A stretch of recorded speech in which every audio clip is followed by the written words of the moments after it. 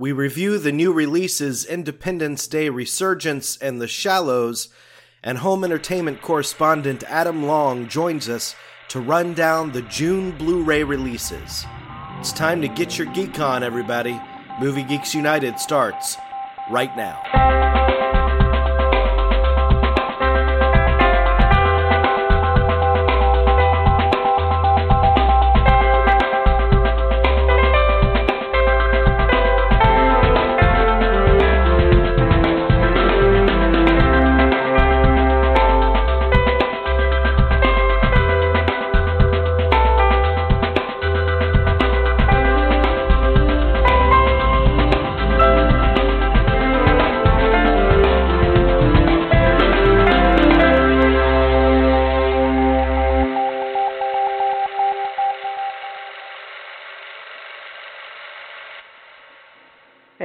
Thanks for joining us tonight. Movie Geeks United is on the air. A little bit later, we'll be joined by our home entertainment correspondent, Adam Long, and we'll go through all of the exciting June Blu-ray releases. It's always a fun time. But first, let's catch up on the past week. Jerry, did you go see the new Independence Day? Yeah, I don't remember what happened in it, but I did see it. Look, the Roswell crash in 47, the farmer who made contact drew the same circle. And every time I interview one of my patients and show them this, they all express the same emotion. Fear. And I don't think it's a circle. The night the ship turned on, I experienced the strongest vision I've ever had. And I drew this. That's incredible. How'd you decipher so much of their language? They were hunting us. We had to learn how to hunt them. I mean, they have talked about doing it since the first one came out, and as a lot of people know, if you watch, every 4th of July, I don't know what the channel is that does it, but they just show Independence Day all day on 4th of July. This movie will not join that movie in that regard. They won't mind playing it eventually, but yes. No. There's no reason to. This movie, it's not. It's not like a, how should I say, a good bad movie, or it's not one of those. But it's like the original was. I don't even think the original was a good bad movie. No, the original one is a fun. And I won't lie, I think it's a fun movie and everything. But let's talk about the original movie for a second. It is not. It was poorly received by critics and audiences alike. I mean, it did very well. I despised it. People did not like it, though. It's just over time, though, it did very well, and it just seeped into the public consciousness. I won't lie. I thought the original was a lot of fun. And, I mean, if you go back, there's one particular recent movie that is very influenced by, and that's Pacific Rim. I mean, Pacific Rim has all the same beats as the original Independence Day. Let's not, we can't forget that. Also, a lot of a movie like Armageddon does as well. But Independence Day did have a lot of the beats of Irwin Allen disaster films from the 70s, yes. So it wasn't a groundbreaking No, enterprise. There's nothing groundbreaking about it, but it did catch on. It did catch on. This one just it's recycling the original one. It's all you could say it's almost a remake of the original one, but it just doesn't. I hate it. It feels for a movie that I know they've thought about making for the last 20 years. It feels incredibly rushed. Why did they take 20 years even to do it? I mean, certainly waiting 20 years hampered their ability to get Will Smith back in the thing. So they have another actor playing his son, I guess. But let's just say, even if Will Smith was in this, that's neither here nor there. Will Smith was in the Wild Wild West, so let's not forget that. That really, having Will Smith in your movie is really can sometimes be a plus or a minus, neither a plus or a minus. Yes, of course, yes. I mean, so this movie was, how should I say it? The original movie was so self-contained that you didn't need a sequel. There was no need for a sequel.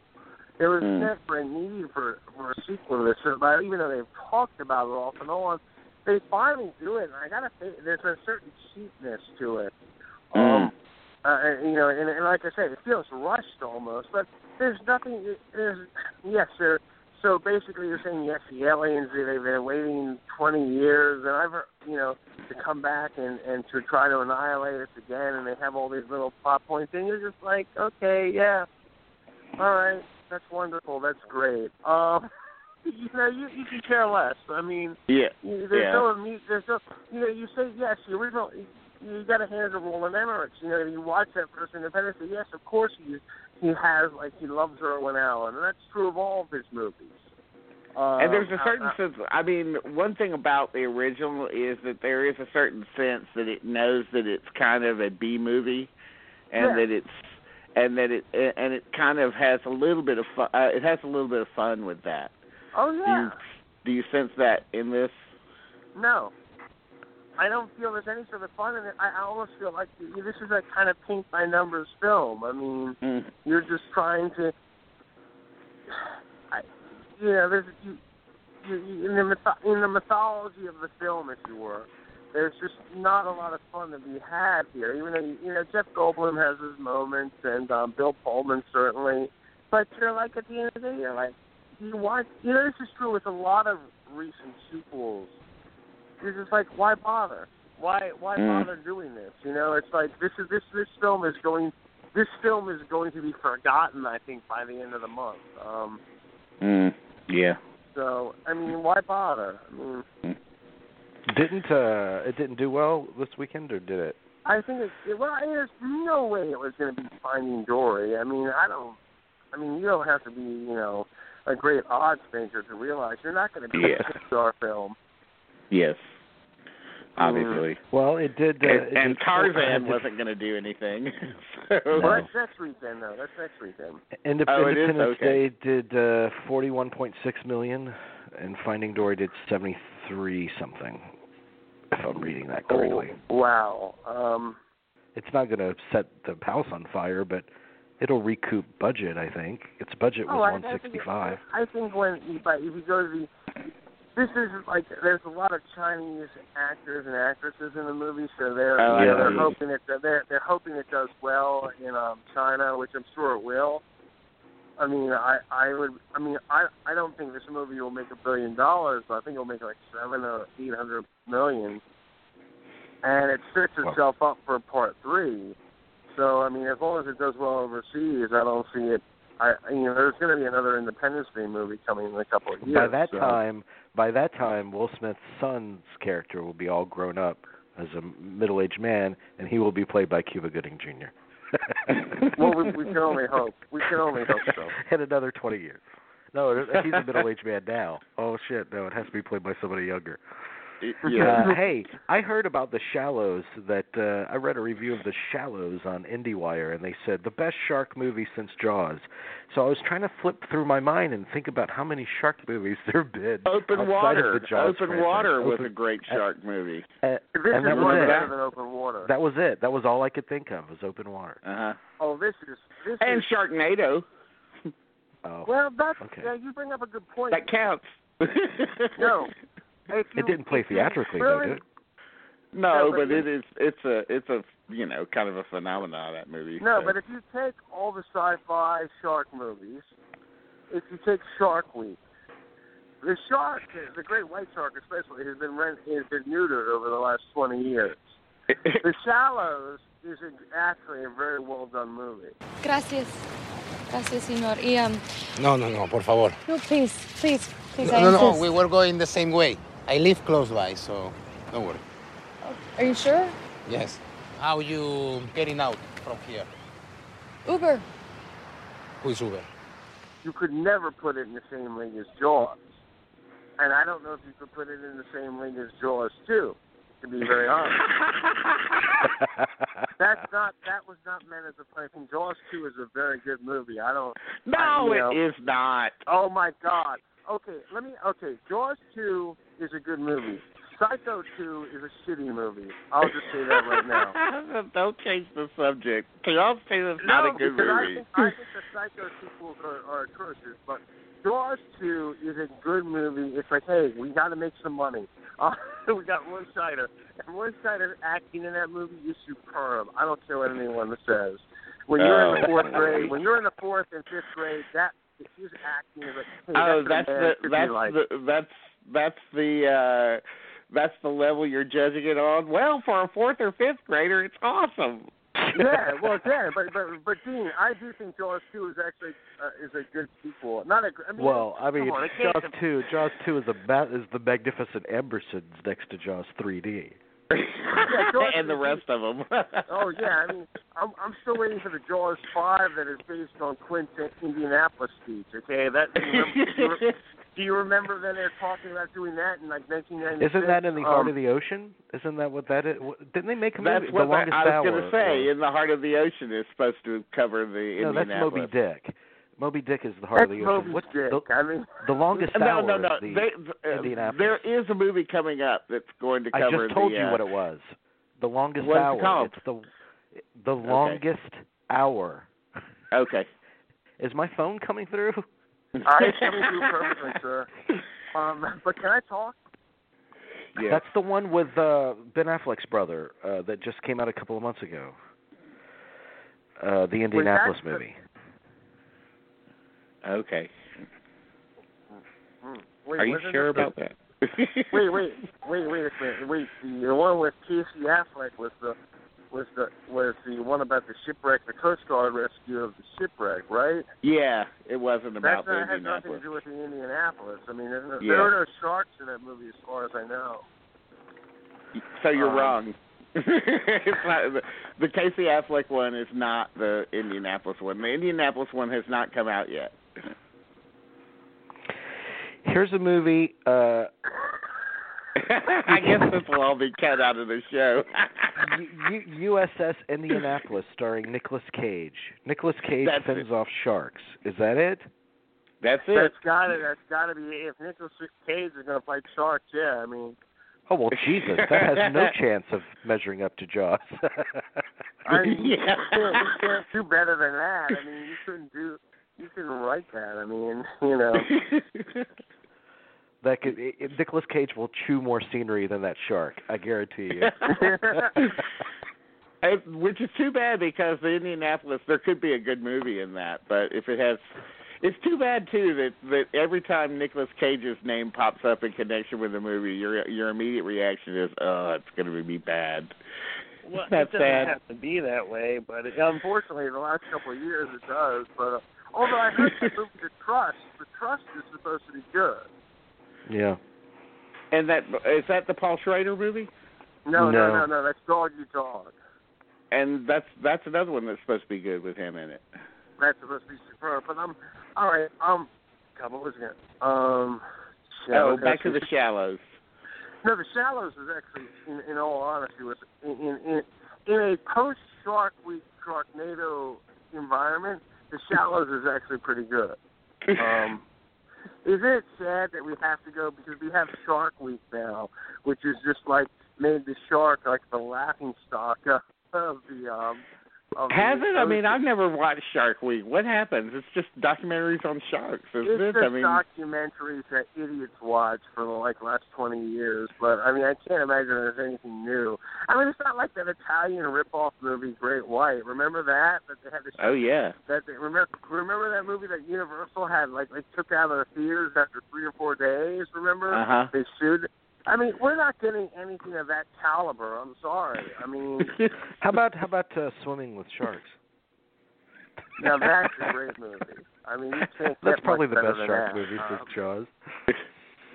And then, of course, there was Shark Tale. Yeah. Oh God! The animated film. You're really hitting the bottom of the. Or the Great White Hope, or the Great White Hype, whatever that. Sam Jackson. That's a Samuel Jackson and one of the way. The Rod Shelton movie. The Wayans brothers? I mean, the boxing movie? Right. No. And you're thinking of that.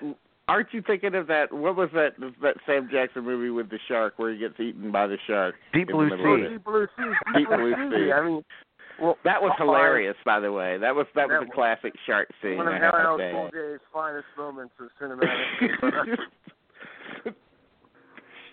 Well, yeah. I mean, you could misconstrue Great White Hype as a shark movie. I mean, it starts with Great White. Christ, Dean, Hey, before I bring on Yeah. Adam, I want to ask you. I mean, Jerry saw one of the worst movies of the year at Independence Day, and you saw one of the best. What you consider to be one of the best? I do. I consider it to be one of the best. I'm surprised that I really didn't find it in any other way, but just say, oh, this looks like a good cast, but no one's talking about it. Although generally it got good reviews on.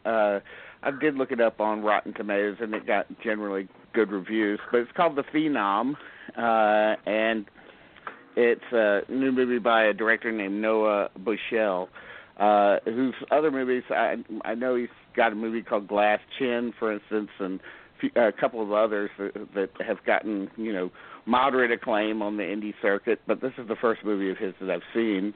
I was pretty impressed by it. I thought that it was pretty meticulously directed.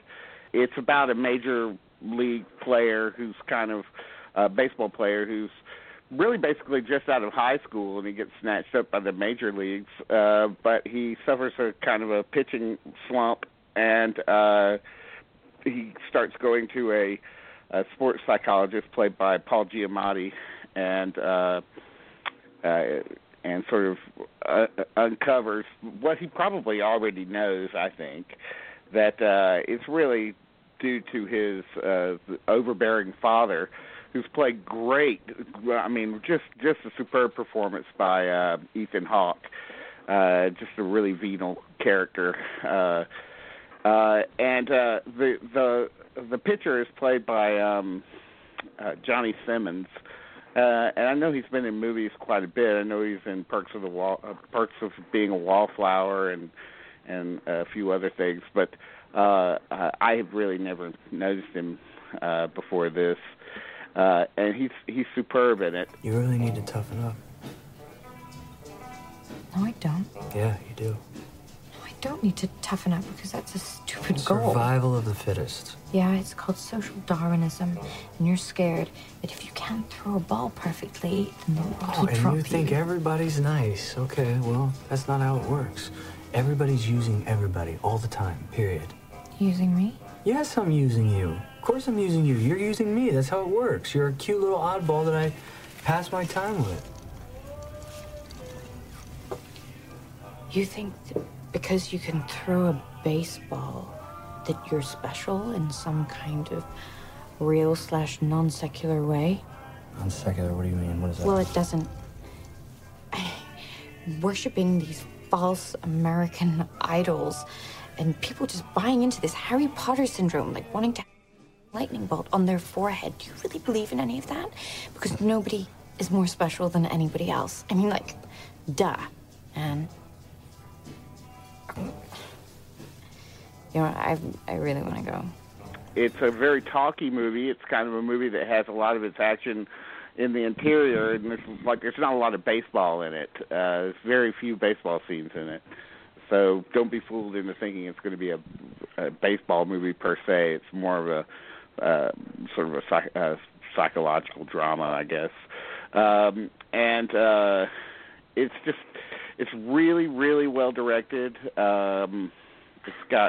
It's very talky. I mean, it's mostly just scenes of two people talking, one after the other, and that could be it feels like a little too schematic, a little too worked out in that way. But still, there's great scenes of cinematic play in there, and it's always well directed. It's got a nice song, source music score that's kind of inventive, and a very, very unusual ending. That it's kind of one of those endings that it just sort of ends, and it's the kind of ending that can piss some people off. Or if you like that kind of ending, that kind of that's the end. It can thrill you. And for me, I thought it was thrilling because I thought it ended at just the right place. But I thought it was superb. It's now on VOD and it's in theaters, and absolutely nobody is talking about it. But I thought I would. So no, that's good. I wish I would have watched that last night. But has anyone seen The Neon Demon? I'm not going to go watch that. I don't know. I'm going to have to wait for. I'm not a fan of that guy, of Nicholas Refn. I know some people are, but everyone should go see it. I think everyone should go see the movie. I don't. First of all, just because we've been talking about De Palma for so long on this show, as far as misogyny goes, De Palma has been let off the hook. No, I want to say no. No, he has really been let off the hook. Any charges of misogyny that have really been just I don't think I've ever seen a more honest movie about women in Hollywood than The Neon Demon. And I'm not being facetious. I'm being very serious when I say that. One of the things, now granted, this is about models, so it's a little bit different. But one of the things when you live in Hollywood, you live in Los Angeles, actresses they hate each other. They don't hang out with each other. I know in this Instagram age, they all we're best buddies and everything. But truth be told, they're all going for that same piece of meat. They're all sharks. And there's not much meat out there for them. There's not much meat. But it is very interesting. To watch that and The Shallows in the same day, the Sharks and The Neon Demon are far more vicious. Far more vicious than that shark that's going after Blake Lively. He's actually just seems like an old Dakota. Actually, he's just not doing much of anything.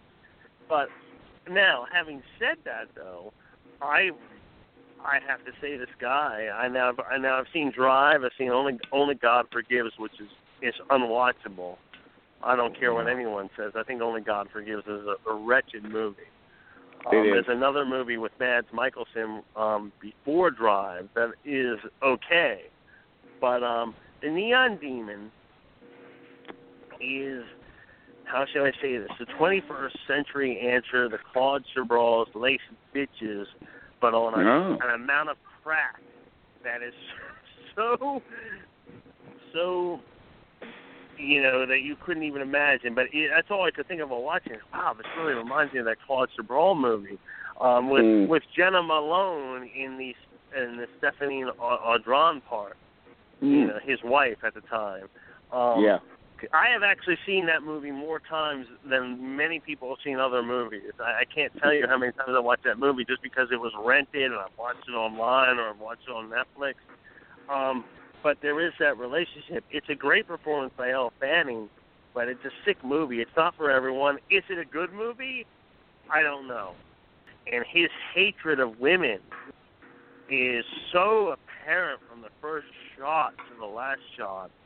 I know I sound like I'm being facetious about Brian De Palma, but really, as far as filmmakers go, I don't think I've ever seen anything that's misogynistic as this. It sounds like a great movie for the anti-Ghostbusters crowd. Oh, they should all go see it. Although I did see a trailer. I finally saw the newest trailer for Ghostbusters, and all I have to say is, maybe the Chris Farley version wouldn't have been so bad. No, not because not because we got to bring out Adam. He's been on hold for a while. But, oh shit. Okay, I think those are all great actresses. It just seems like they recycled the first film from the last trailer I've seen. So you recommend the Neon Demon? You recommend the Neon Demon because it's misogynistic?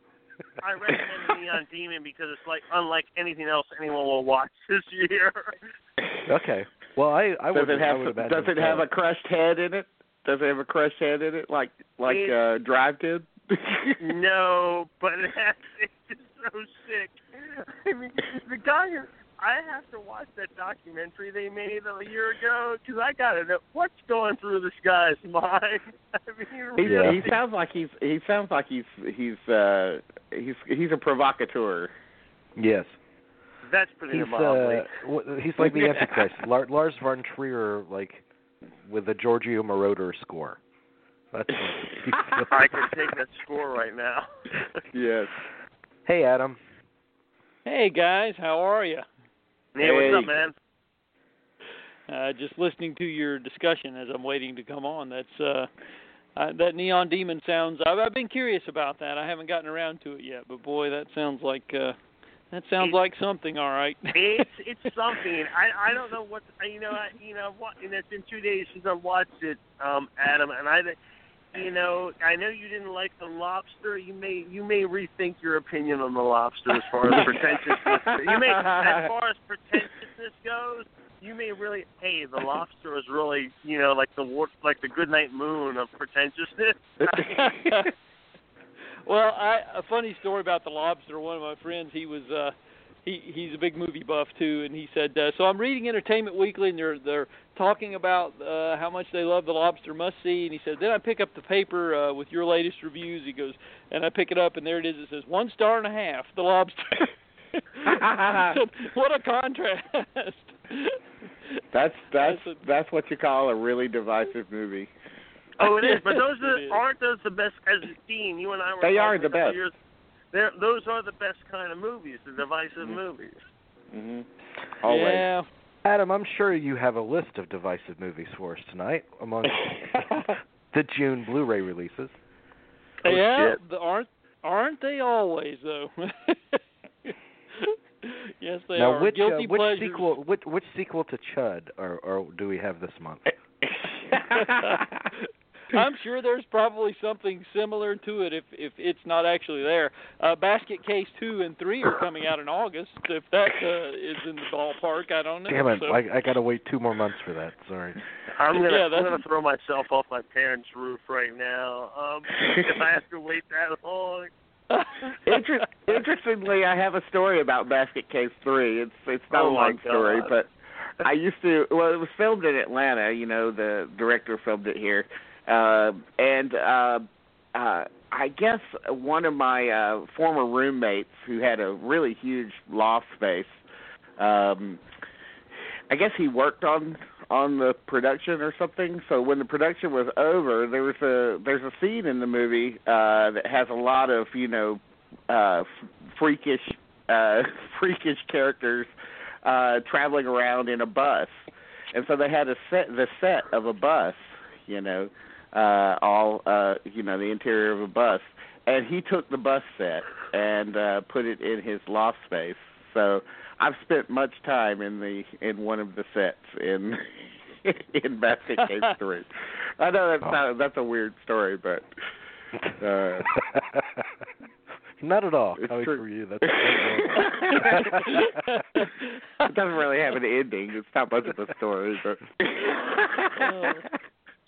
Okay, Adam. What do we got? Anyway. I'm ready to start entering the Blu-rays into. By the way, I got to tell everybody, every title we talk about tonight, you can purchase off of our website. If you go to our homepage, MovieGeeksUnited.net, at the very top there'll be a link where you can click to our Blu-ray store and purchase all the titles that we're discussing tonight. Isn't that great? Yes, full service.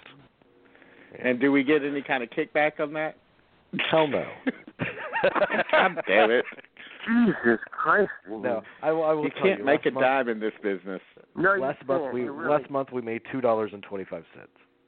Thank God for that. This would be a good time to ask people to send in donations. That doesn't work either. All right, Adam. It's all up to you now. Okay, our financial future is in your hands. Oh, that's a scary thought. Can we raise another two? I feel like I'm hosting a telethon. Adam, can you help us raise another $2.25? I'll do my best, but no guarantees. Oh, God. Well, we will start out on a high note, though. Star Trek II, The Wrath of Khan, the director's cut, has been issued on Blu-ray, and it's forthcoming on 4K as well. So that's a nice that's a nice title. So we can kind of get excited about that, I believe. Have you seen this version, or I can't remember if I've ever seen the director's cut of Khan. What would be the director's cut? I mean, well, it's essentially the version that ABC Television ran in their network slot years ago. There were 4 minutes that Nicholas Meyer added to the film, and it's mostly character stuff. Just kind of enhances. It's good. I mean, it's good. I think. I don't know that it's the really. Best movie. It's the best Star Trek film there is. I mean, it is Yep. the gold standard. It's the gold standard of sequels for the most part too. I mean, the other month when MegaCon was going on, William Shatner was one of the guests there, and so he did a presentation, and I swear it's almost as though he was making fun of people being so rabid to see him, because the first 20 minutes, and you can find it online, the first 20 minutes he starts talking about how to find the best seafood in LA and how it doesn't compare to how it compares favorably to like the Italian food you get in LA is just as good, if not better, than what you get in Italy. And he was going through all these entrees, and I was like, are you ever going to talk, geeky stuff? It almost seemed purposeful on his part. But then he did share a story about knowing Ricardo Montalban back from the early days of his career, and what a powerful actor he was. And he really does make a difference in Wrath of Khan. I mean, having such a forceful presence and a classically trained actor in that role. Have you guys ever heard the prank phone call where the guy does the impression of he calls George Takei, and he's doing an impression of Ricardo Montalban, and he falls for it? I'm sure you can get that. Did you ever see the? Did you see the Howard Stern show with the fake Arnold Schwarzenegger would call in and talk about not passing gay marriage, and he got in a fight with him? Yes. Oh man. Yeah, that's all good stuff. He's very gullible. He is very gullible, and so they play on that. And this guy, he does a pretty good impression of Ricardo Montalban. I mean, it's decent, but he falls right for it. He goes for it. It's great.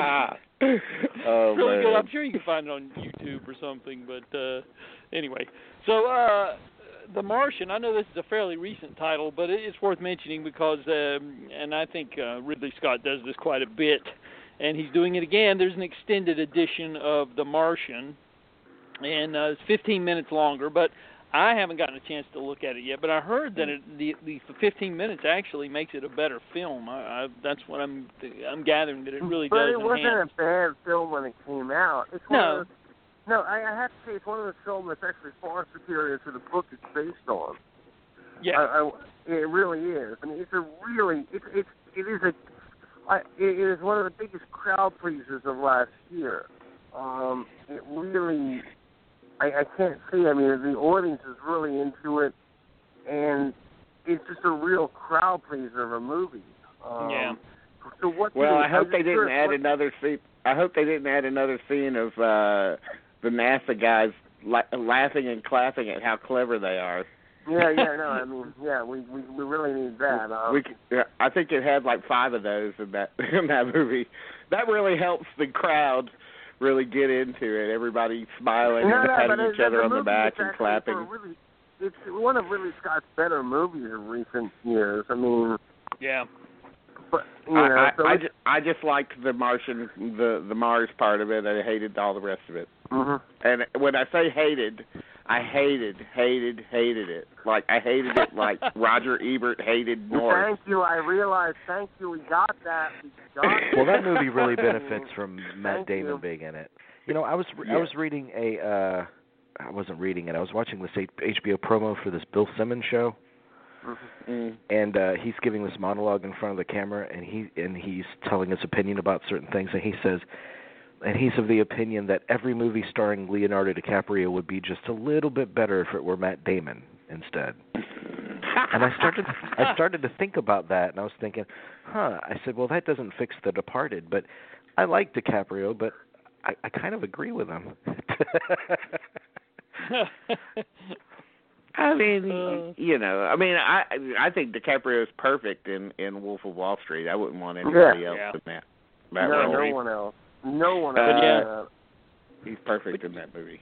But I just thought I would mention that there is an extended edition. And I also want to mention this, too. We were talking about Star Trek 2, and I got sidetracked. I wanted to mention that it's a really odd thing that Paramount, they made an announcement about it. If anybody has purchased this disc, there's a sequence, I think it's like in the first 30 to 45 minutes, where there's like a scene with, speaking of Takei, Sulu is seen in the same shot. The same shot is replicated. That when they were putting the movie, I guess when they were somehow putting it onto the disc, they accidentally replicated the same shot twice. So you see, and it's a very odd thing that and apparently they've recalled the discs. So if you have one, you can get online and look that up, and they'll replace that disc for you. Do you take it to a Blu-ray mechanic or something, and they'll fix it for you? I guess something like that.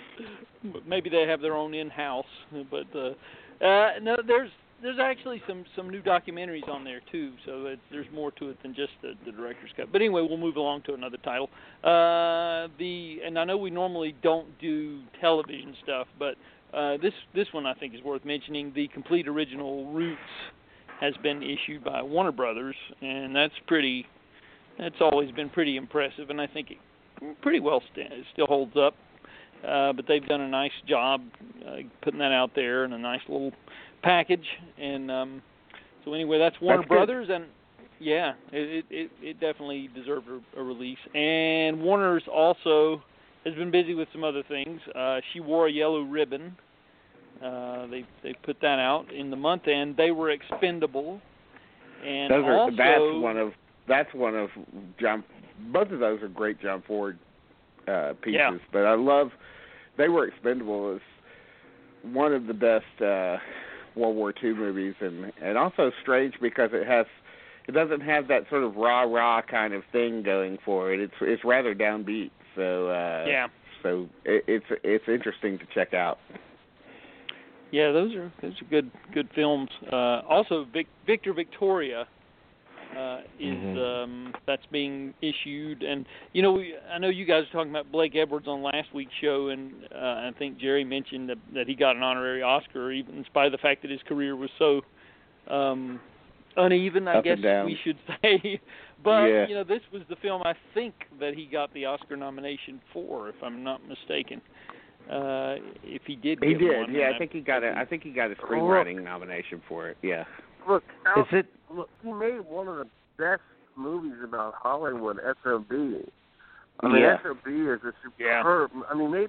I'd even willing to be saying that's even better than any of the early King Panther movies. That's a very, and a tour de force performance from William Holden. But that's before The Player. Yep. That's really one of the great, movies about Hollywood. And then you wonder where the hell did Wait Until Dark come from? That's a stunning movie. Hey, is this like the 35th anniversary of Victor Victoria or something? Because they're reissuing it on every format. Is that why? Well, it came out in '82, so it barely misses the cut. I mean, it's like 34 years. Huh. So the soundtrack's being reissued on vinyl too. Yeah. I don't know what it is about this year. But anyway, there's some good Blake Edwards stuff there, and I think that one goes down with one of the better. I'm a big fan of the. Go ahead. Well, I was going to say, did he really do Wait Until Dark? I didn't know that was him. Yeah. Didn't he? I don't think he did. I think that's Terrence Young, I believe, directed Terrence that. Young. Wait Until Dark is the movie about the Indianapolis. I told you. Again. My God. We're going to that. It is Terrence Young. Why did I think that was Blake Edwards? Because it's got Audrey Hepburn in it, and he did Breakfast with Tiffany's, I guess. Yeah. So, but you remember he started off his career doing mostly dramatic stuff, like Days of Wine and Roses, and of course Peter Gunn, and Experiment in Terror. I'm gonna have to edit the hell out of this show. All my screw It happens to all of us. That's for sure. Yes. Happens to all of us, but yeah. So I'm a big fan of The Party. Actually, I just think even though it kind of runs out of steam towards the end, I think that has some of the best sight gags. It's just incredible. It is fun. Funny and it is fun. It's unusual too. It's yes. It's a very unusual movie, The Party. I'm a fan of Bachelor Party. Did he direct that? Was that a Blake? He didn't do Bachelor Party, but Bachelor Party does have some big laughs in it. Yes, it does. Yes. But Okay. the party is, they talk about that, that how politically incorrect it is, because you have Peter Sellers in that dark makeup portraying an Right. and a Native American. Well, he's not a Native American. He's an actual Indian in it. Yeah, that's right. Yeah, like a real Indian. That's right. My God, this thing's going to be he's a cut real to Indian. ribbons. That's right. Yeah. No, I'll keep that. It's been a while since screw I've up. seen it, but well, anyway. Okay. So Shrek, the complete collection. I guess now that is a 15th anniversary because the first one was 2001. So they're putting out a box there with all the Shreks. Yep. Another thing I kind of despise. I know I'm alone, but I kind of hate it. After the first one, who the hell gives a shit about Shrek? I do love Eddie Murphy's performance in the first Shrek. Great jackass, but I mean, who the hell cares about Shrek after the first one, the novelty of the first one? I mean, does Shrek 2 and Shrek 3 really have fans? I mean, well, I mean, I would imagine, there's loads of 6 and 7-year-old fans. I mean, are these the same people that go for like the later Halloween and Friday the 13th movies? I mean, what the fuck? And it's probably, now that it's 15th anniversary, that means all of those 10-year-olds that loved it back then already had their own kids, so now they can poison them further. They can voice their horrible memories onto them. Oh my God, Dean, you're really depressing me right now. But okay. Sorry. It's all right. Well, this one's in a totally different ballpark, I guess you would say. The Best Intentions. I love that. Yeah, Ingmar Bergman wrote it, but did not direct. It was when he was on his directing sabbatical. When he wanted back, to direct it. I mean, he had the best intentions, but he just couldn't. Oh my God! Oh, but that's the kind of the story of how his mother and father met. I think, and Billy August, another Swedish director, is the director of it. Yep. It's very, very good. It's true. Well, how about the 5,000 Fingers of Dr. T? That's a masterpiece. A masterpiece. That one's, Mill I don't know Creek. It's Roy Rowland is the director. It's based, of course, on the Dr. Seuss. Well, I don't know if it's based on one of his books, but it's definitely a Dr. Seuss script. Theodore Geisel, and just an amazing performance by Hans Conried as Dr. T, who's there to teach. Well, it's basically a dream film, basically, where the kid who doesn't want to take piano lessons falls asleep and has a dream that he's being terrorized by his piano teacher, and is in a fantasy world. This is 5,000 Fingers of Dr. T.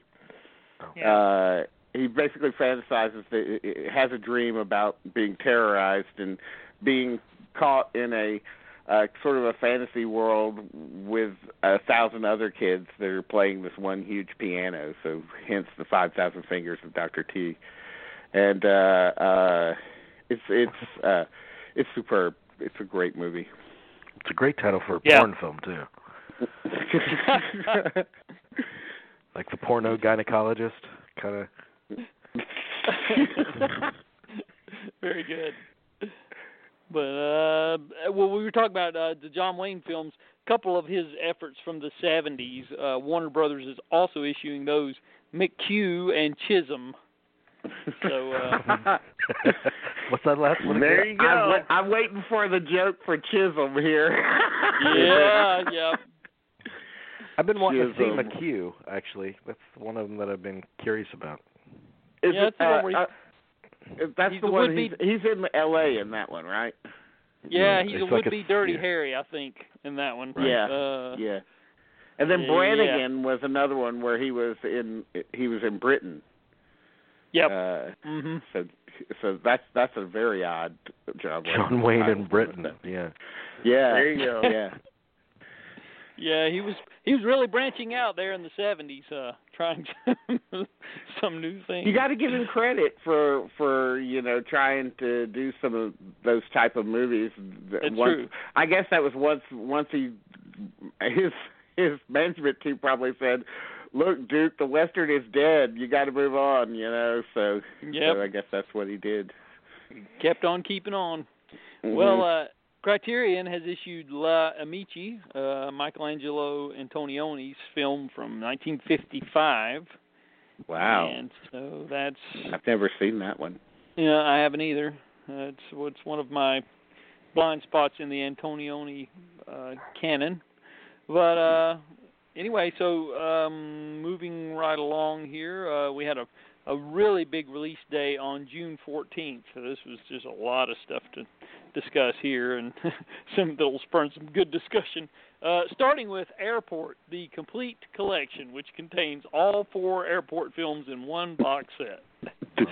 And I know you love that, right? I had to get it the day it came out. Oh my God, you're a absolutely. Universal does not typically send me their catalog titles, unfortunately. So this is one that I had a little credit with them, and I said, I'm there. I am absolutely there. I mean, how many Airport movies were there? There's 4 of them. Yeah. 4 of them. So there are 4 Airport 5? movies on 4 Airport movies on Blu-ray for $17.99. Absolutely, yeah, it's a great deal. Yeah. Well, you still feel like you overpaid? Once you get to Airport 79, you're going to be wanting them to pay you to get it. Yeah, but I mean, Airport 77 is Jimmy Stewart's last screen role. So I mean, let's not. Wow. Actually, that's not true. His last screen role what is comes after? What comes after 77? Magic of Lassie. The Magic of Lassie. Yeah. Wait, he was in the Magic of Lassie. Did yes, Lassie he was. fight him? Yeah, that was his last big screen role. Wait, when did the Magic of Lassie come out? Wait a second. 78. That was 78. Wait a second. That's bullshit. Premiere owes me an apology then when they did his filmography because they have the Magic of Lassie before Airport 77. Oh my God! What a yeah. But he was on anyway. He was on to prove that for years to come.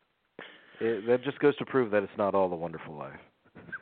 No, it's not. I mean, he would have been better off with dying in a plane in 77, but okay. So there are 79 Airport movies. That's amazing. 79 Airport movies. Well, the fourth one, one of my colleagues and I, we were talking about, it's a terrible film, obviously, but it's terrible in an Ed Wood type way. Right. Because you got your all-star cast and the plane. There's one sequence where the plane flies upside down and John Davidson's hair stays in place when the plane is flying upside down. God bless him. God bless John Davidson. And you just can't. The hairspray was strong back then, so. Yeah. Yes. And it's like whenever the plane gets in trouble. Martha Ray's in the bathroom every time. That's a running gag in the film, and she comes out of the bathroom and the plane's in disarray every time. And it's like, but you and I talked, Dean. You and I talked about why didn't they reboot the airport films when George Kennedy was still alive? Because they could have, because he's in all of them, and he was the air traffic controller that always helped get them back safely. And we said, why not reboot it and have him as this air traffic controller who never can retire because every time he starts to retire, they have some sort of disaster. And he right, exactly. But I mean, they, the first Airport is kind of dull, I think, but it's got some interesting things in it. Like, I mean, it's just kind of fascinating to look at. They were still making those kind of movies, that kind of look of a movie.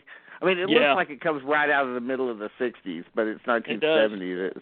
And it's got some split screen stuff that I kind of like, and I know that Helen Hayes won the Oscar, but it's really Maureen Stapleton who's really the better supporting actress in it, and she plays the wife of the bomber that's supposedly on the plane.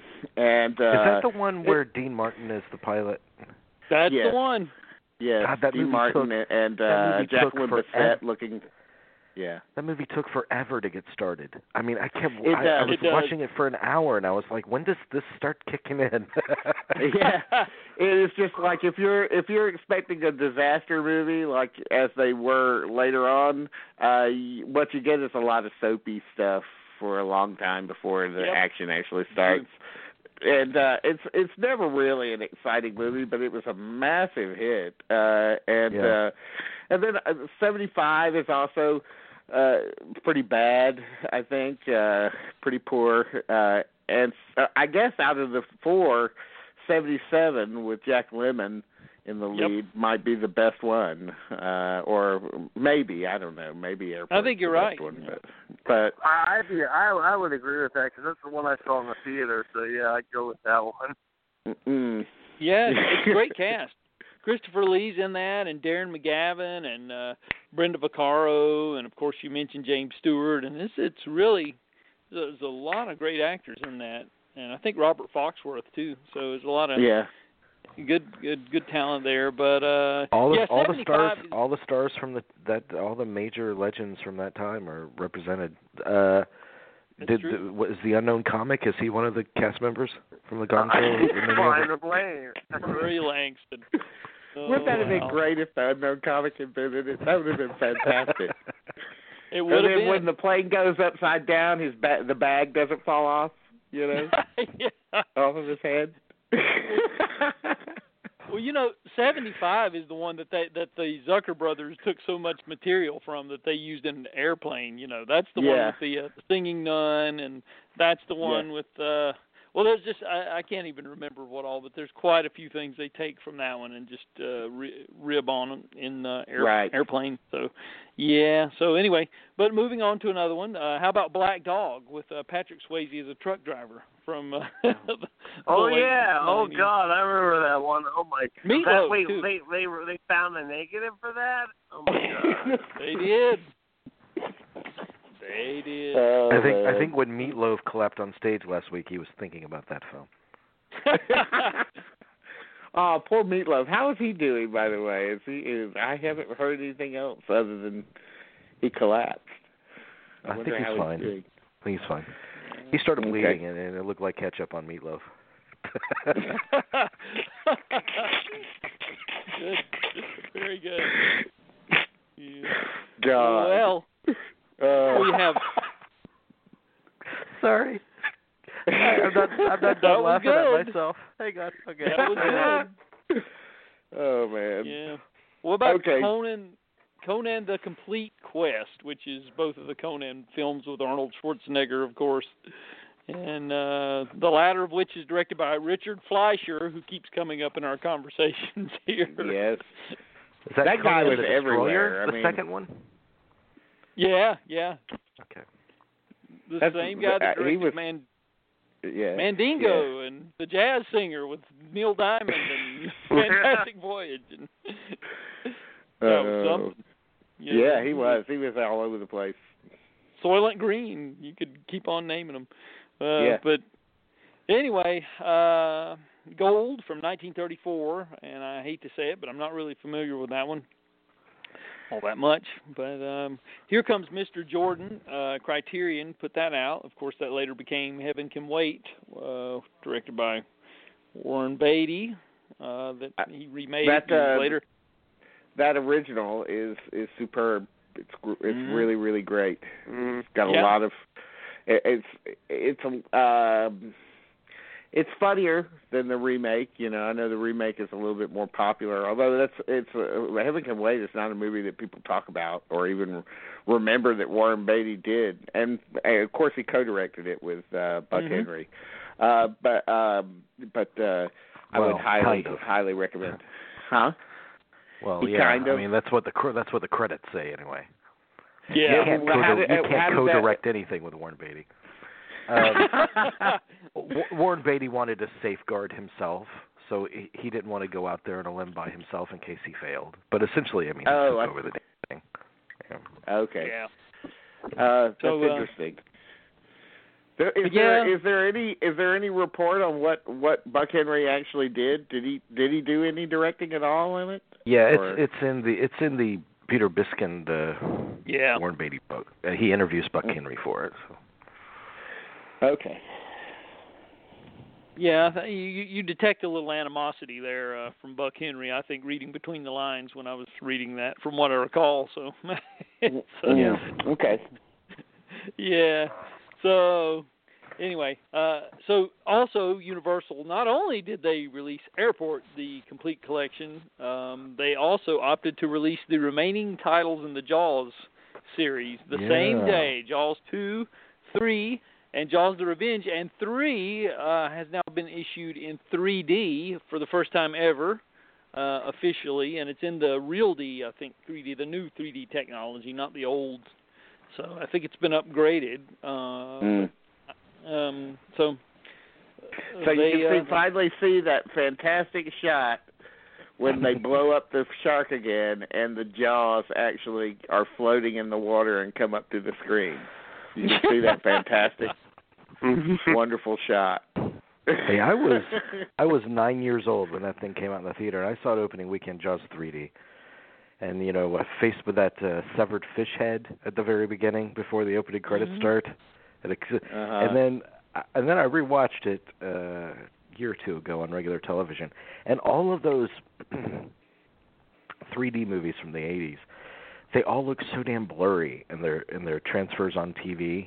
Like, they're so awful looking. But it took, when the shark, right before the shark like crashes through the tank and kills Lou Gossett and all that, it took forever for that shark to touch that glass.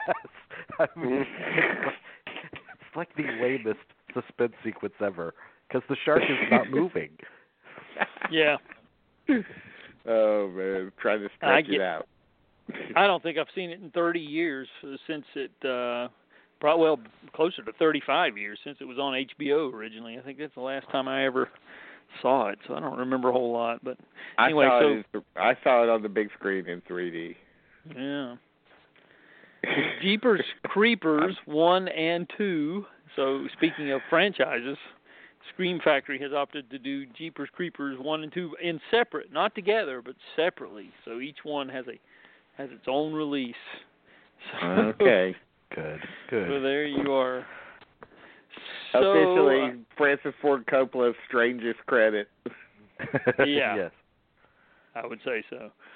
So, and we'll get into the Twilight Time stuff now. The Twilight Time titles were issued that same day that all these other things came out. And that day, they opted to release Rollerball, which is an actual reissue. They sold that one completely out, and they reissued that one. The original Rollerball, not the McTiernan. Let's make that clear. And the Norman Jewison Rollerball, the actually good Rollerball. Yeah, that's the one. Romeo is Bleeding, with of course Gary Oldman. Gary Oldman, and Lena Olin. Anyway, yes. And Hound of the Baskervilles, and we're talking about the Hammer version with Christopher Lee, Peter Cushing, and the Member of the Wedding. That's with Julie Harris, of course, based on Carson McCullers. Yeah. Yeah, that's great. It's with Julie Harris and Ethel Waters and Brandon DeWilde. And Brandon DeWilde, right? It's a Fred Zinnemann movie, kind of stagey, but kind of in a fascinating kind of way. Beautiful black and white photography, and Julie Harris is superb in it. Yeah. Yeah, I reacquainted myself with it again the other night. I hadn't seen it in forever, and it holds up pretty well. Not bad. Yeah. Got The Panic in Needle Park, the Pacino, of course, and all of these have. Oh, go ahead. I was going to say Kitty Wynn, who was, I guess she's the Kitty Wynn was the woman who was in helping Ellen Burstyn out in the house in The Exorcist, and it's the only other movie I've ever seen her in. But she's great. She actually won Best Actress at the Cannes Film Festival for Panic in Needle Park, but somehow it didn't really translate into a big career. Well, she didn't want a career. She left movies. I think Okay. Yeah, I was going to say I think she married and just opted out, but she is an Exorcist too. Let's not forget about that. Yep. So. That precipitated her exit. Yeah, so I was watching Panic in Needle Park again, and I was thinking about her. I thought, I wonder what would have happened if she had gone on and pursued her career, and what kind of roles. It makes you wonder. But anyway, but if you're a fan of that movie, there's some great documentaries on the disc as a bonus. So I would highly recommend anybody who's a fan of that. And one more Twilight Time title, and I'll be interested to see if any of you guys have seen this one or are aware of it. Inserts from 1975, which is directed by John Byram and stars Richard Dreyfuss as a porn movie a stag film director in the 1930s. Not a great movie. Yeah, no. It's but it's a weird it's a weird entry into his catalog. But it's I've never watched it, but it doesn't sound very good to me. Well, isn't it? No. And I was watching it, and there's absolutely no reason for it to still be X-rated. But wasn't it X-rated for a long time? Or it was. Yeah. It was. Yeah. Yeah, and the Twilight Time version is actually, I don't think it's ever been seen in the States because it was trimmed to 99 minutes by United Artists when it came out, and they were trying to capitalize on the success of Jaws, of course, and the name. And but the original British version was 117 minutes, which is the one they put out. So I don't know. I found it hard to get through it. I'll be honest. I just couldn't quite make it to the end of it. It was pretty painful. So that's always a great sign for a movie. Okay. But it's a wonderful cast. I mean, Veronica Cartwright, and you got Jessica Harper, and you got Bob Hoskins, and it's good cast there, but just not much going on. But anyway, so that, and then we have Something Big. Kino Lorber decided to put that one out. What is that one? That's what a movie Dean to Martin. pair up with Inserts. Yeah. Wow. Is this a sequel, the unofficial sequel to Big? I mean... Something Big. No, this is the one with it's Dean Martin. God, he's getting a lot of names tonight. I mean, my God, Dean Martin's getting more play than anyone tonight. I mean, yeah, some things really never is. change. Well, I'm glad. No, I'm happy for him. I mean, I'm happy. Yeah, it's Dean Martin and Brian Keith, Andrew McLaughlin, 1971. Sounds like a Western. Yeah, really. I mean, it is. It is a Western? Okay. Yeah, so anyway, but June 21st, we're working from the first of the month and going backward, but here's a couple of titles for you. How about Roller Coaster from 1977 in Sense-Around, which the Sense-Around track has been retained for the Blu-ray release, I must add. Wow. So what does that mean? Does that mean that you can have Sense-Around in your home if you have the right equipment and stuff? Well, that seems weird. Well, supposedly it works on a standard home theater system. It just registers on your system as a 3.1. You know, most modern soundtracks called the Richter scale. Well, yeah. Jesus Christ. No, the Blu-ray comes with a little immigrant boy who will blow in your face while you're watching the movie. Oh God! Oh my God! Oh God! But I do have to say this about Roller Coaster. It is. I don't know if it's just nostalgia or something. It's kind of a bad movie, but there is something. I watched it again just recently, and I said, it is exciting, and Timothy Bottoms plays a really good crazy mad bomber in it, and if anything, maybe I've just never really cottoned to George Segal as a leading man in movies. So I think that he's sort of miscast in it, really. But it's actually it is an interesting movie, and it has a really great climactic scene, and all the roller coaster stuff is good in it. So yeah. And a good score by Lalo Schifrin, who you reviewed recently. Our buddy. So. Yeah, that's worth it for that. So I don't think that score ever made it officially. I don't think it was an official release. It may have turned up on a compilation or something here in the last. But I know when the film came out, you couldn't find it anywhere, and I kind of liked it when it came out. But anyway, so we have a couple other things here. The Unsinkable Molly Brown from Warner Archive. Right. It's that. Debbie Reynolds and Carol Channing, right? Yep. Yeah. They were both nominated for Oscars for it. Yeah, that's true. Well, this is the same Molly Brown that Kathy Bates portrays in the Cameron version of Titanic. I think it's the same person. It's a musical, right? It's a musical. Yeah, it is. So I've never seen it. Somebody Roller made Coaster. The soundtrack to Roller Coaster was issued in 1977 on LP. You can buy it for $3.73.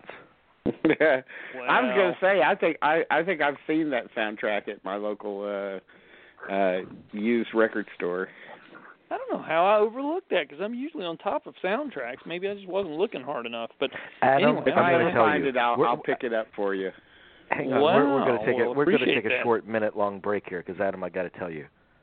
Yeah. Yesterday I went to the world's largest record store in St. Pete. Wow. 3 million records in a warehouse. You would freak out looking at their soundtrack aisle. They have tens of thousands of titles, like 5 copies of each title. It is unimaginable. I got to make a road trip, man. Yeah. I'm telling you. Yeah, I thought Amoeba was nice, but that sounds like they got them beat all to pieces. Oh, yeah. Absolutely got them beat, yeah. Yeah, because I spent an entire afternoon at Amoeba, and I bought, I came out with a bag full of stuff there. I mean, stuff like John Barry's The Dove, which I've never even seen the film, but I'm such a John Barry fan. Stuff like that. But, yeah, but it's like I can't not. I think I had picked up Mary Queen of Scots, but yeah, that sounds awesome. That's another John Barry. Yeah, I know. I was on a kick. I even got this one from '71. You remember Red Sky at Morning, which has never been issued on video with Richard Thomas? That was like a yes. Yeah, it was Billy Goldenberg, I think, did the score for that. And, it's all kinds of weird stuff that I picked up. Just odd. I'm looking on eBay now. Here's Lalo Schifrin's Roller Coaster for $6 on LP. How did I miss that? I'm surprised. I'm gonna have to get that. Well, anyway. Yeah. So, well, there's a couple other things here worth mentioning. How about The Crush from 1993? How about that? Alicia Silverstone, Scream Factory opted for a special edition on that one. It's not horrible. No, it's not. I mean, it's her calling card, I guess. Wouldn't that be her calling card? I mean, yeah. I mean that and of course Clueless, but yeah, I mean if you're an Alicia Silverstone fan, those are the 2 movies you have to have, Because it ain't Excess Baggage, it ain't Hideaway. I mean, true. She's another person that should have been. I mean, why couldn't she? She just dropped out too. I mean, I thought she was going to be a major star after Clueless, and then she just didn't really capitalize on it. She was clueless. She was clueless. I know that she's doing stage work now, on off Broadway stuff, and that's good. So. Yeah, and she chews her food for her children. Yeah, I was going to say I read that. Yeah, that's. Remember that big controversy? Yeah. Yes. What? She chews her food for her kids? Yes. True. Yeah, not cut the food. She chews it. You know that skit in Saturday Night Live where the man comes to the house for the first time and the family chews their food and then spits it up in each other's mouths? It's actually a skit on Saturday Night Live. It is one of the jaw-dropping skits that they've ever done. I'm like, I can't believe they actually went through with doing the skit, but it's a real thing. Have you seen that skit? I think I have seen that. Aren't they supposed to be like birds or something? They eat like birds. Yeah, that's right. Yeah. Yeah, right. It's been a while, I've seen that. Yeah, that was stunning when that was first played. Yeah. Okay. So how about the return of A Man Called Horse? With that was there was 3 of those, weren't there? I believe that was. Yes, there was. There was the triumph of A Man Called Horse, right? There's a lot of Man Called Horse. I mean, and then there was a 4th film called Something Big.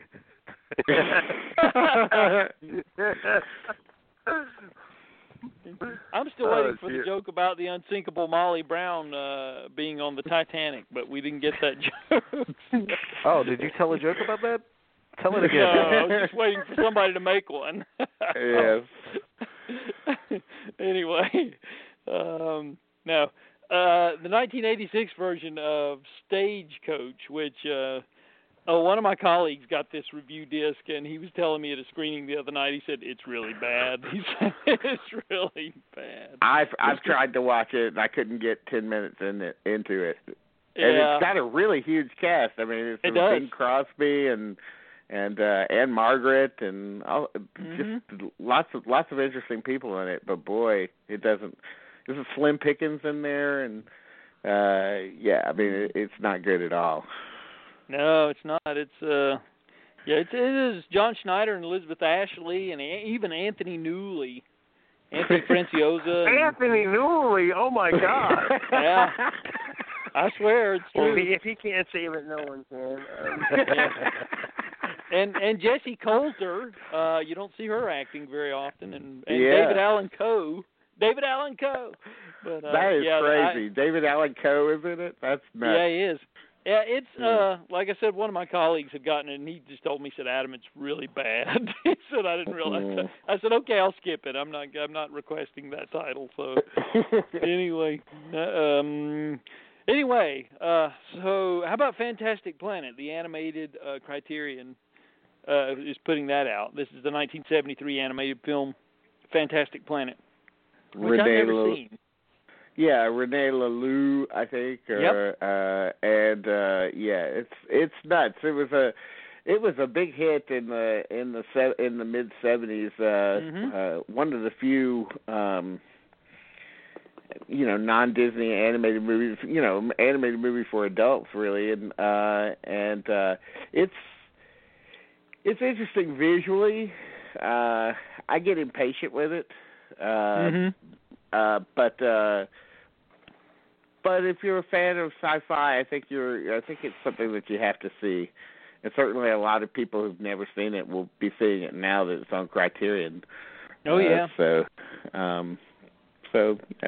good for that. Good for them.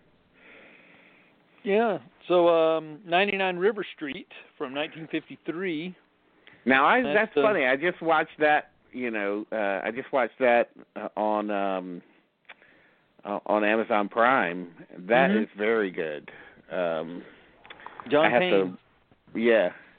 That's you can find so many good noir movies on Amazon Prime, and this was one that I had never seen before, but I found very exciting. It's from 1953.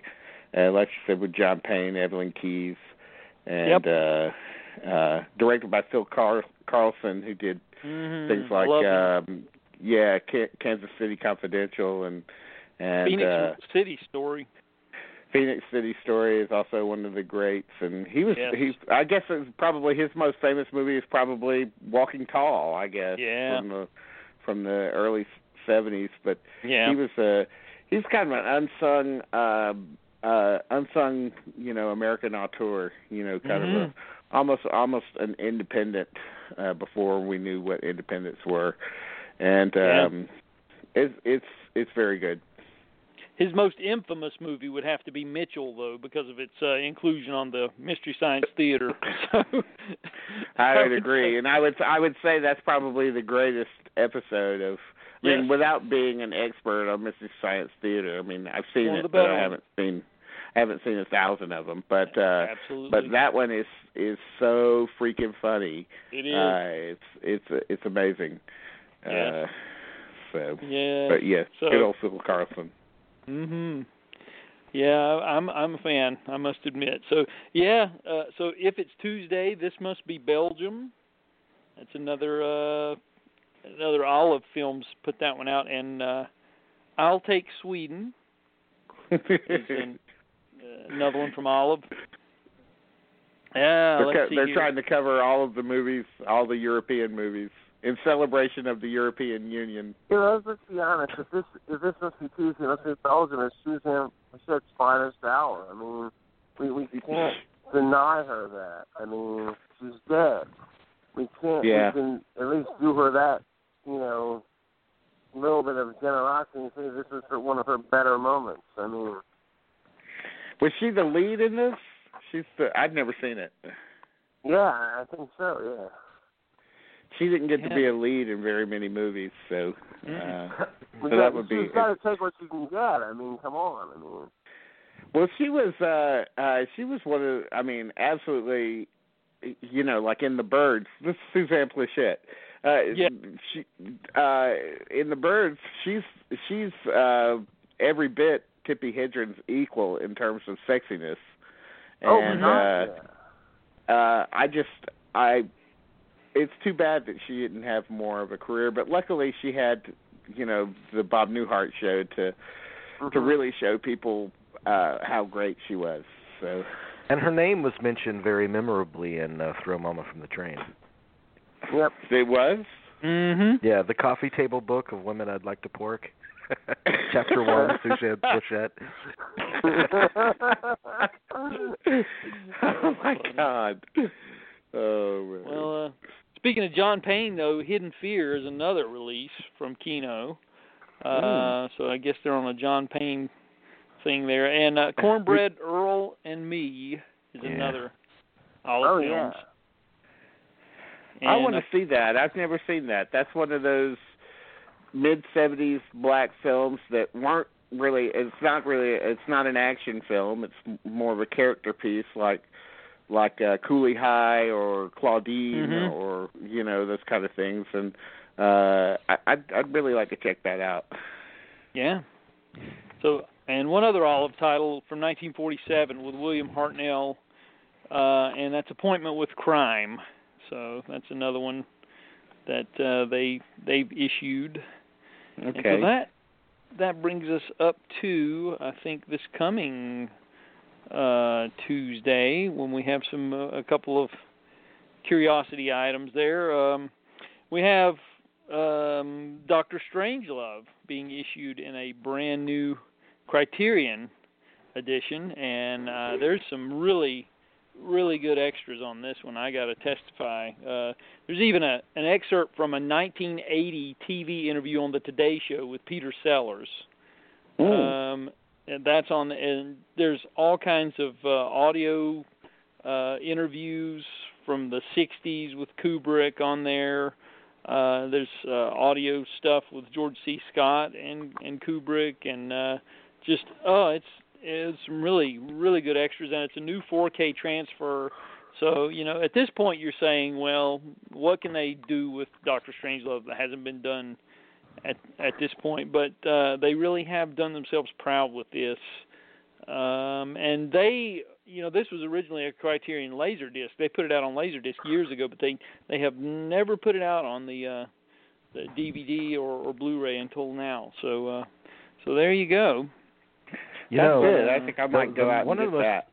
One of the most interesting little mementos that I saw of Doctor Strange, related to Dr. Strangelove, was he and I think I posted it years ago.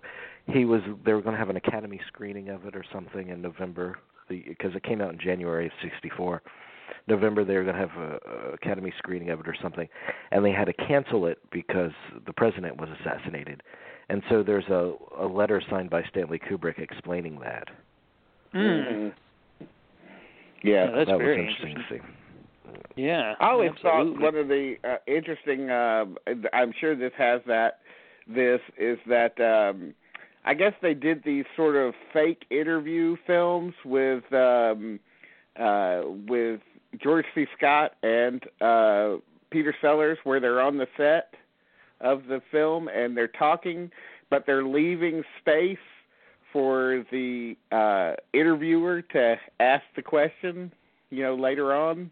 They're kind of fooling people they're trying to fool people into thinking that the interviewer is actually talking to them by a phone on the set, but it's just a elaborate sort of hoax. So what you see is them just sitting there listening and then answering a question. And I always thought that was fascinating. Yeah, they used to do that a lot back in the '60s, and it's funny because I remember the song parodist Alan Sherman. They found Dr. Demento found one of those, and he conducted a fake interview with Alan Sherman years after he had passed away because there were no audio interviews of Alan Sherman, very few anyway, and so that was something that those things turned up quite a bit in the '60s.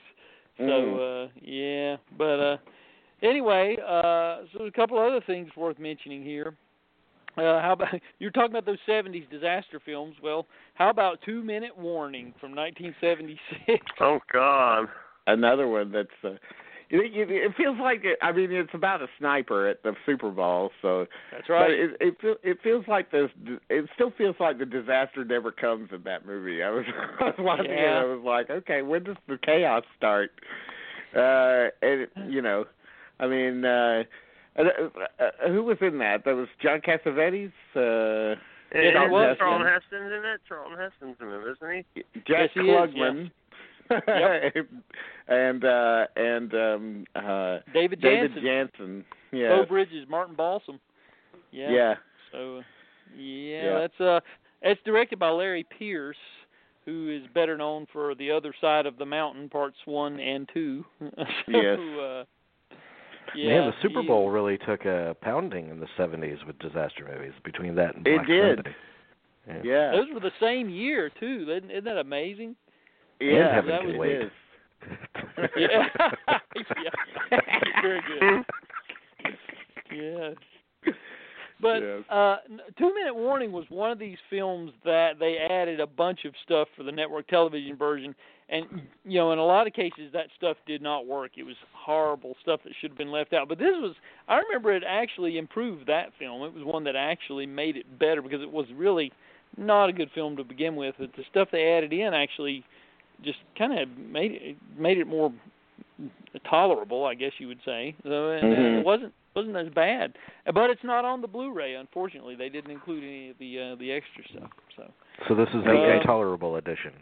Yeah, this is the intolerable edition. That's right. So anyway, you have a documentary here which I have not seen that I'm hearing good things about called Ray Harryhausen Special Effects Titan. And this was issued originally in 2011, so this was when he was still with us, and he participates here. And I hear this is just a spectacular documentary on the life and career of Ray Harryhausen, and the Blu-ray has just tons of extras here. It's being put out by Arrow Video, and there's interviews with Edgar Wright, Simon Pegg, Peter Lord, Rick Baker, interviews with Joe Dante, John Lasseter, Nick Park, just all kinds of stuff like that. So if you are a fan of Ray Harryhausen, as most of us are, or appreciate his talents, then you might want to think about looking up Ray Harryhausen Special Effects Titan. And there is Arrow is also issuing The Return of the Killer Tomatoes for anybody who is looking to find that one. There it is. Is that the one with George Clooney? I believe it is, yeah. I think George Clooney was in the original, wasn't he? Yeah. John Astin and George Clooney are in this one, so. Okay. Oh, okay. Yeah, they're both in that. So, and I know Dean has a fondness for films of the late 70s and the early 80s, and let's see if you remember this one. How about Movie with George C. Scott? We were talking about. I remember that. It's a Stanley Donen film. It's not. I remember it not being bad. It's not great either, but yeah, it's a Stanley Donen movie that's supposed to pre-Grindhouse. It's supposed to replicate the feeling of going to a double bill back in the 30s. And I remember one of them's kind of like a backstage musical, but I can't remember what the other one was. And of course, George C. Scott is the lead, and he plays the lead in both movies. And I'm sure Trish Vanderveer is in there since he was married to her. I'm not quite sure, but yes. So that's that. There's I have a little curiosity for that. Yeah, I think I've never seen it, but I've always wanted to. I may have to do if they don't send me a copy of it, I may have to do a blind buy on this one because it actually has an introduction by George Burns that they've I think it was originally shot but not used, and they put it back in, and it has new interviews with Harry Hamlin, and how about Kathleen Beller? Whatever happened to her? Well, I don't know that name.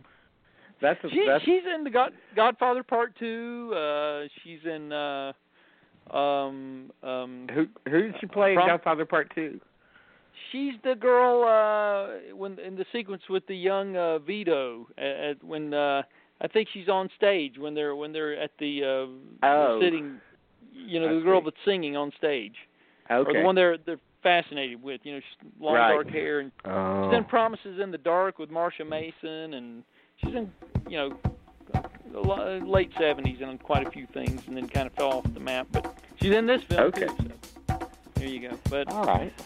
Anyway, so I think that pretty well wraps it up for the month of June in terms of what we've got on Blu-ray. I don't see any other. I think we dotted all the I's and crossed all the T's.